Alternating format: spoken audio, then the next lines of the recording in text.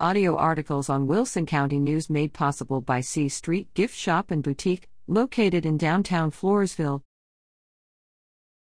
Nick Janicek has joined Connolly Memorial Board.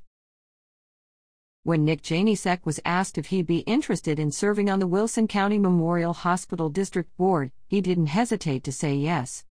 "I enjoy being involved in the community," he said. Following interviews with the hospital board, Janicek was selected and sworn in as a member September 9 to fill the hospital district's Precinct 2 seat. The seat had been vacant since March 19, 2020, when Grace Perez resigned from it for health reasons. The seat will be up for election in 2024.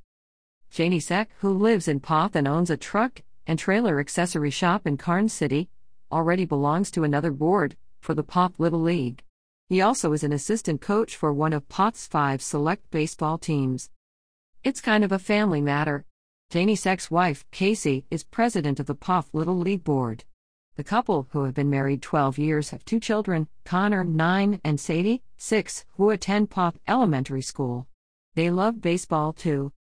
Coaching and traveling to baseball games consume most of his weekends, according to Janicek, although he occasionally finds time for hunting or fishing. "Outside of work, it's all about the kids," Janicek said. As a member of the hospital board, he will help manage, control, and administer the hospital system and the district's money and resources. The system includes the Connolly Memorial Medical Center in Floresville and its facilities in La Vernia and north of Floresville. Janicek thinks that his experience with the Little League, as well as his business acumen, will contribute to his role on the hospital board. "Having to deal with Little League parents and kids should prepare me for anything the hospital board can throw at me," he said with a smile. Grips at WCNonline.com.